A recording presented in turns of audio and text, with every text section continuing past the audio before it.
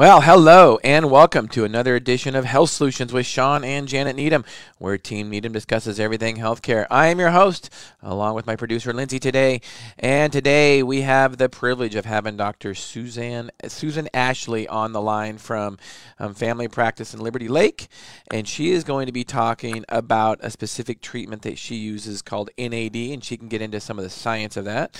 It's a abbreviation for a big long word, and how it can treat different addictions: alcohol addiction, methamphetamine addiction, opioid addiction, and some other things too. So you will, I think, learn a lot in this episode, and learn how some traditional methods of treating addictions have not worked, and how Dr. Ashley has some great success stories with what she's been doing. So, Dr. Ashley, welcome to our show. Thank you. Appreciate it. Yeah. So tell us a little bit about your history and what got you into this NAD, and then we'll talk a little bit about the specifics of it. Sure.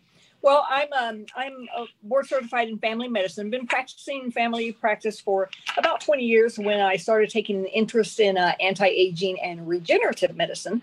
So I received a board certification in that as well. And that's where you really learn the good stuff, the fun stuff about how to slow down the aging. Yep.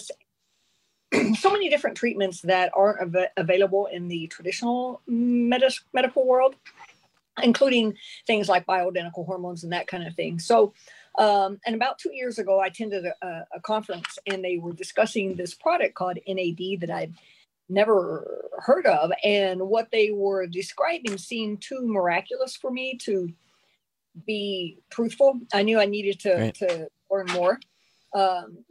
And so I did. I went to the New Orleans area and received my training there, and have been using it on a variety of patients, mainly for substance abuse. But it works like nothing else I've ever seen. So tell us some specifics about NAD, what it is, and some of the science behind it, without getting too geeky about it. But tell us why it works and how it works. So NAD stands for nicotinamide adenine dinucleotide. Wow, that's a big word. Let's say that fast. But it's a fancy word for it's actually a cofactor of vitamin B3. So it's a vitamin therapy, and it's been around since the 1950s, when it was first found to treat alcoholism. And so since then, it has been perfected. And many different protocols to treat all kinds of substance abuse. And it's interesting, in the 70s, Alcoholics Anonymous, AA, used to recommend NAD for all their clients because they found it to be so successful in taking away the cravings for alcohol. Wow. But then they found so it was actually on their brochures and everything. And then with new leadership, they took the recommendation away because they found that people that completed a course of NAD then weren't attending AA meetings anymore, because they were essentially cured and did not feel the need to have to attend. And so their membership went down, and so they quit recommending it. But Wow.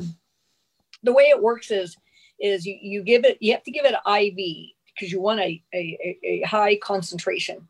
And you want to drive it through the blood-brain barrier and get it into the brain where it can work.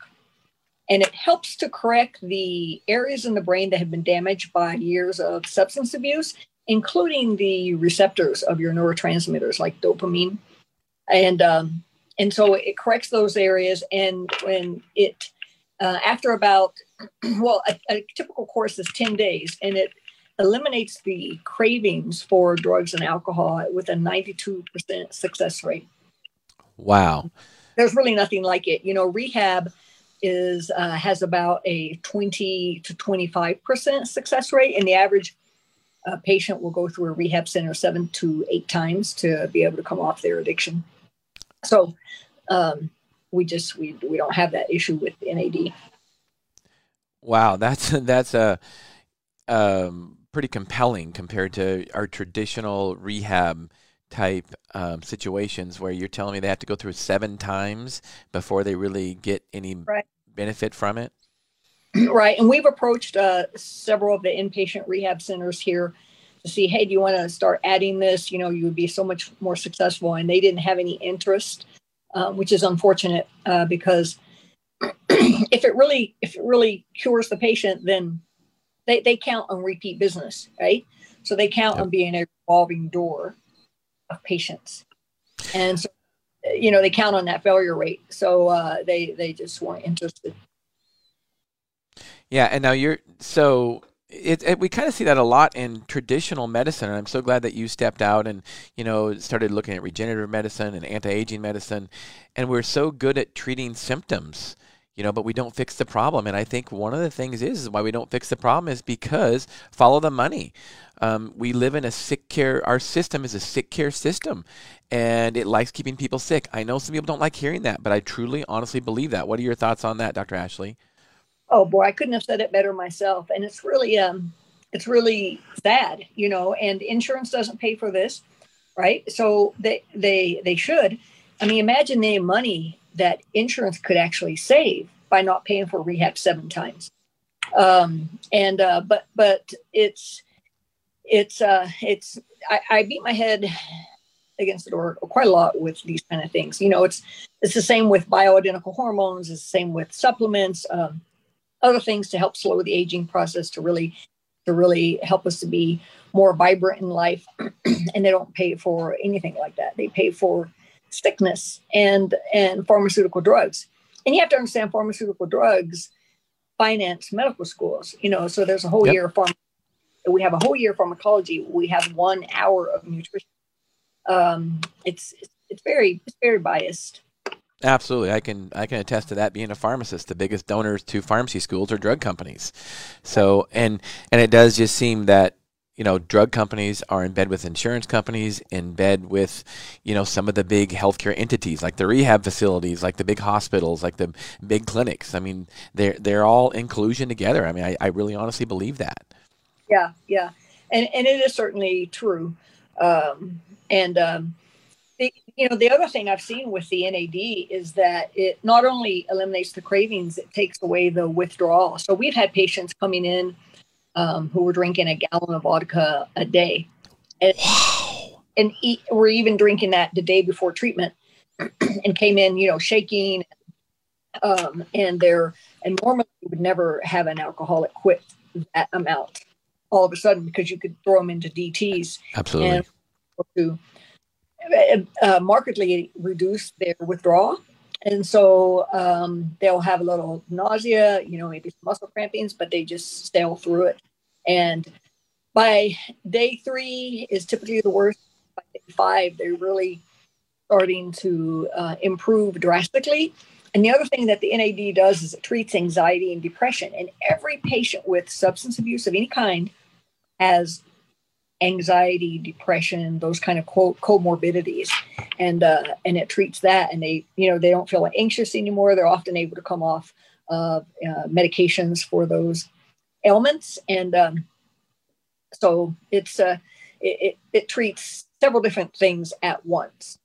So, and a lot of times, probably, I mean, you know, you can comment on this. I'm asking your expert opinion. A lot of times, you know, their addiction might be rooted in that they have depression or anxiety, so they're actually self-medicating to treat those symptoms. Is that correct? That's correct. Now, we do still recommend mental health counseling because to get to that point where you're using alcohol or meth, a very common combination is alcohol and meth or opiates. You know, how did you get to that point to begin with? And oftentimes these patients don't have the best of lives, or they're going home to a relationship that's not very good or not very supportive. And so there is a lot of mental health counseling that still needs to be dealt with in that regard, but they're able to actually do the work in the mental health field because they're not constantly thinking and desiring their drug. Right. So you do an IV therapy, and is it daily for 7 days? Is that how that works? Tells me a little bit about the protocol. Yeah. It's daily for 10 days. Benzos, so that's your Xanax, you know, Ativan, that requires 12 days. But most of them is 10 days, and they're there for anywhere from 6 to 8 hours a day. So it's not just to put the IV in, shoot it in, and you're done. It's a slow drip, and if you turn it up too quickly, they can have vomiting, nausea, vomiting. Okay. And then we also give them, while they're here, IV nutrients, because they're always deficient in the B vitamins and amino acids, vitamin C. So magnesium is a big one they're deficient in. So we give that to them IV as well, and then have them take these kind of vitamins throughout the day. Okay. So there is NAD available over-the-counter supplement oral form, and you're recommending that that's just not high enough dose. You can't get high enough concentrations to really treat addictions like this? No, in fact, the oral NAD really doesn't work because our stomach acid degrades it so quickly. And we do have NAD as a lozenge that you dissolve under the tongue, and so it's absorbed there. And so I recommend everybody over age 50 be on that, because our production of NAD declines as we age, kind of like everything. Right. But no, for if you're wanting to treat a drug addiction, you have to have very high levels of it, and you can't attain it orally. Okay. So you mentioned you mentioned the alcoholic was drinking a gallon of vodka a day. Can you tell me a little bit about that story? How did that process progress? You put on a 10-day treatment plan, and how did that progress? How did she do? She did very well, and she had a lot of anxiety and depression as well. She actually worked in the medical field, and so around day 5, that anxiety and depression started to lift, and she was just a new person at the end of it. And we follow up on these patients because I want to know, all right, how are they doing? At a week, at a month, at 6 months. And she said that for the first time ever, she was able to go to the grocery store and walk through the alcohol section without even looking at it, without any, desiring it at all. And so that was huge. Yeah, that is so cool. That is really cool. What a great story that is. So you've treated methamphetamine addiction also, is that correct? Correct. Meth is, unfortunately, is rampant in our society. And we've had patients that, if you look at them, they don't look like the classic meth user, because you see the classic meth user being the one with horrible skin, they're missing their teeth, and they weigh 98 pounds. These were professionals working. They use meth every day. They can't get rid of it. And of course, it's doing that damage to the brain. And so there's nothing that treats meth. There's nothing. You just have to tell them, oh, cold turkey. Well, cold turkey doesn't really work very well. So, but no, it's the same. It's a little bit different protocol. Alcohol has its own protocol. Meth has a little bit different dose, versus the opiates, your painkillers. And, but no, we do very well. In fact, like I said, a lot of people combine meth and alcohol. It's not uncommon for a patient to have various drugs. I don't just drink. Right. I also meth, I also take a few Percocets a day, or you've got to treat all of it. They have all of it. Like, they can't say, yeah, I take 2 Percocets every 3 hours and I drink alcohol. I just want to get off the alcohol. Well, it won't work. You have to get off all of it. Right. So we know there's it's been in the news a lot lately, or at least over the last few years, maybe not so recently, but opioid addiction is just rampant across the country, and that's not just heroin, but it's legal prescription. OxyContin is the biggest one. So I'm sure you've seen a lot of that in your practice, and can you tell me how NAD has helped some of those patients? Yeah, heroin use is also more common than you would think, and it usually starts with something like OxyContin. Then it becomes too expensive, so they switch to heroin, which is much cheaper. And heroin and meth use is another common one that they'll use together. But the heroin is the same as it's under that opiate, so it's a kind of protocol, and they'll go through have some withdrawal symptoms around day 2, 3, 4, but minimal compared to if they try to do that on their own. Like any patient that's addicted to opiates, if they try to just stop on their own, it won't kill them, but they're going to feel like they want to die. Right? So, for sure. takes that away. And we have different medications to help if they are having a lot of nausea. We treat that and make them more comfortable. But again, it's around day 5 they emerge this different person altogether. So we've been very successful with opiates. We've treated as young as age 14. And then as the top age has been around 75. He's drank his whole life and he just wants to get rid of it. So, and the teenagers, they sometimes get into their parents' drug cabinets and start taking these things, and they can get addicted to them quite quickly. Yeah, for sure. That's definitely sad. So, what do you see with these people's pain levels after you get them off the opioids and treat them with NAD? How is their pain levels? Do they still have pain, or was that more of they were just medicating themselves for the addiction? It's more medication for the addiction. It might start off with pain, which was treated, say, a back injury or a surgery. It was treated with opiates, but then they continued with the opiates, and now they're just treating that. They're treating their addiction. Though it does help chronic pain as well, so it does help to minimize pain. Now, I do think it's useful with the DEA, as you know, has put in some pretty tough restrictions on doctors prescribing opiates, and that really was needed because we were over prescribing, and that led, because we were told, oh, it's not addictive if you treat it appropriately. Yep. Take it every day. Well, that was a lie perpetuated by the drug companies. Yep. So we've created a lot of these problems. I agree. I graduated from pharmacy school back in 1994 from the University of Washington, and I remember back then, maybe you can attest to this, they used to teach us all the time how pain was undertreated, especially in the elderly. So the next thing they taught us was that, hey, as long as they're in pain, they won't get addicted. So, just keep it, prescribing more. And then, here we are 25 years later. I think it just, you see the pendulum really swung, and, I think we went too far, just like you said. Right. And then, so when the doctors say, oh, sorry, I can't give you any more pain pills. And, what's the patient do? They go to a methadone clinic, which is not comfortable.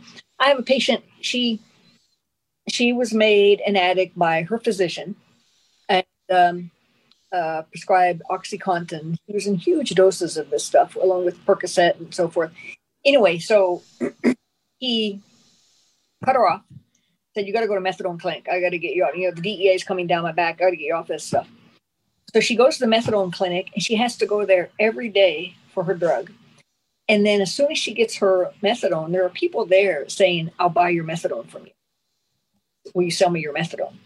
So she's surrounded by this environment that she doesn't like, but she can't get off the methadone. And so we've been able to help her as well. Methadone actually takes longer than 10 days. It typically takes about 12 to 14 days because of its very long half-life. Right. But yeah, so you've got those kind of issues. I also prescribe, Suboxone for patients that want it. But it's better than using opiates, but it's not. To me, it's not a good answer because now you're on another drug for the rest of your life. Right. I mean, the whole theory is that we should be able to get them off their drug, and they don't need that drug. Right. They should just be able to keep their body healthy by the way they eat, by the way they exercise, by the way they sleep after you get them cleared of that drug therapy, for sure, in my opinion. And when you think about what a methadone clinic does, I mean, you just said that just now, and I just realized, I mean, so they've just traded, an OxyContin addiction for a methadone addiction. I mean, really, that's what we've done. Is that correct in those methadone clinics? Yeah, and methadone's a horrible drug, horrible. I mean, it kills a lot of people because it's, being a pharmacist, the way it's metabolized and the way it built them. And so that was not, to me, it was not a good answer at all. Yeah, no. Well, go ahead. And this NAD is so successful. I just wish I could really get the word out there. And I wish I could get insurance to pay for it. We could help because it's not cheap. I mean, it's an expensive product to us. Yep. specialized pharmacy that compound it. And so a typical 10-day treatment costs about $8,000. But it's cheaper than rehab by thousands and thousands. Well, and not only that, I mean, rehab, I think it's cheaper. Rehab's probably like $30,000, I'm guessing. I'm sure it depends and it varies widely. But again, look at the consequences if they and their lost opportunity cost if they stay addicted to those drugs. I mean, $8,000 is pennies really when you think about it, because it's pretty easy to eat up in drug addiction. $8,000, even if it's not in the drug cost, in a lot of other indirect costs, it sure is easy to eat up that kind of money. Right. Well, and I've had patients where they're spending $4,000 or $5,000 a month on their drug of choice. So wow. Yeah, $8,000 is nothing. It really saves in the long run. Plus, it repairs them. It gives their, it can help establish their relationships back, get their families back. Right. It essentially gives them their health back. Right. Yeah. Right. So tell me about NAD and its uses in other diseases like Alzheimer's and Parkinson's. Right. So we use it in neurodegenerative disease. So that would be Parkinson's, traumatic brain injury, dementia of any kind. And for the same reason, crosses the blood-brain barrier, helps to repair areas in the brain. For these kind of things, we use it for 5 days. But we have used it, for example, we had a patient with dementia that was severe enough to be in a nursing home, and she wasn't communicative. She didn't really recognize her daughter. The daughter said, I want to try just one last thing. So we did 5 days of the NAD, and we followed by stem cells IV. And she said in 3 weeks, her mom woke up. She was smiling. She could recognize the daughter. She was still living at the nursing home, but her whole personality changed. It was like waking up again. She was able to go out to eat with her daughter, enjoy lunch, those kind of things, which she couldn't do before. And then we've used it for Parkinson's as well. It helps their balance tremendously, and it helps it's not a cure. None of these things are a cure, but it does help to slow the progression, repair some of the damage.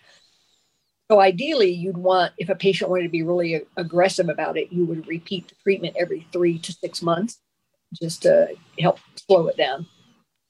Oh, okay. Yeah, that makes sense, because it is a progressive disease, and that's one of the things about most forms of dementia and Parkinson's is we haven't really found any way to stop the progression. We found drugs that can treat some of the symptoms, but stopping the progression is pretty difficult. We haven't found a way yet that I know of. No, it's a horrible disease. Dementia, Alzheimer's, it just robs your very being. So speaking of that, then I guess really the thought is you have to prevent those diseases, correct? Correct. Yeah. So tell us, being a regenerative medicine and anti-aging specialist, tell us how we can prevent some of those mental type diseases like that. It comes to the advice your mama probably told you: diet. Okay, eliminate the sugar, try to reduce the grains, the starch, the processed foods, the bad trans fats. Eliminate those foods. Exercise, because physical exercise is good for the brain as well, and keep your weight down.